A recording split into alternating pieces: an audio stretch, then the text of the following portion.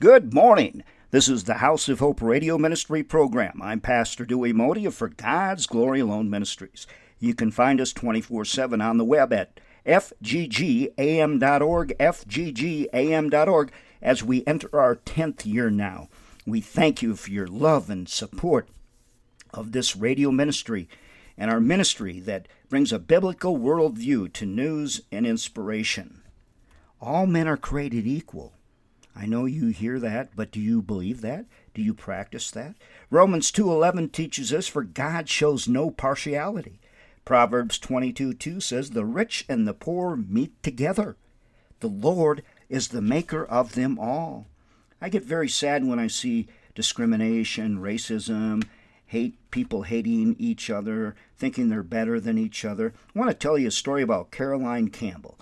She has written the entire Bible by hand, completing it in June, a project that began 9 years earlier. Her mother estimates that the completed manuscript, which is compiled in 43 binders, is more than 10,000 pages. Caroline serves as a greeter at her church and visits church members in nursing homes. She got a job a few years ago at a restaurant where the franchise owner said after meeting her, "This girl is a star. She shines. She's a true star." Since completing her handwritten Bible, Caroline has received some attention in the media and is happy to hear she's inspired others to love God's Word as she does.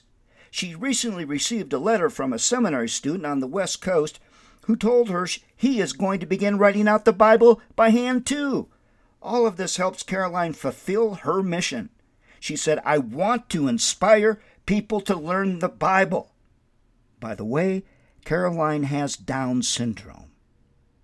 Caroline has Down syndrome.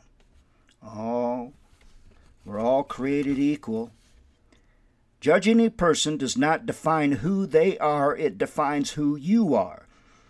Let me tell you a story. A young couple moved into a house. The next morning while they were eating breakfast, the young woman saw her neighbor hanging the washing outside. That laundry is not very clean. She doesn't know how to wash correctly. Perhaps she needs better detergent. Her husband was looking on and he was silent, and every time the neighbor hung out her washing out to dry, the young woman made the same comment. Well, a month later, the young woman was surprised to see a bright, crisp, nice, clean wash on the line, and said to her husband, "Look, she's finally learned how to wash correctly. I wonder who taught her this." The husband replied, "Well, I got up early this morning and cleaned our windows." And so it is with life. What we see when watching others depends on the clarity of the window through which we look. So, my friends, don't be quick to judge others, especially if your perspective of life is clouded by anger, jealousy, being negative, or you have unfulfilled desires.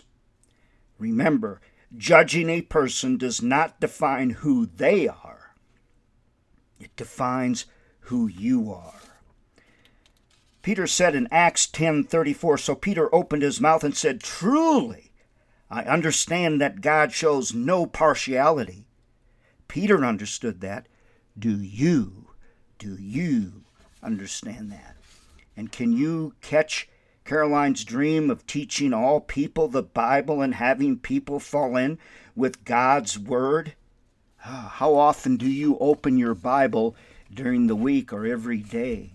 How much of the Bible have you read? And more important than that, do you believe the entire Word of God? Do you practice? Do you practice by showing people Jesus? Are you a walking Bible for Jesus? Think about that. In all your action and in all your words, are you an ambassador for Jesus Christ? Do you love all people? We just thank the Lord for what He has done here and what He is doing in the ministry at For God's Glory Alone. We are now going into our 10th year, and we thank all of you in the Windham area for your love and support and your prayers. We appreciate them so much as we go on here. Sharon and I want you to know that we love you very much, and we pray for you pray for you every day.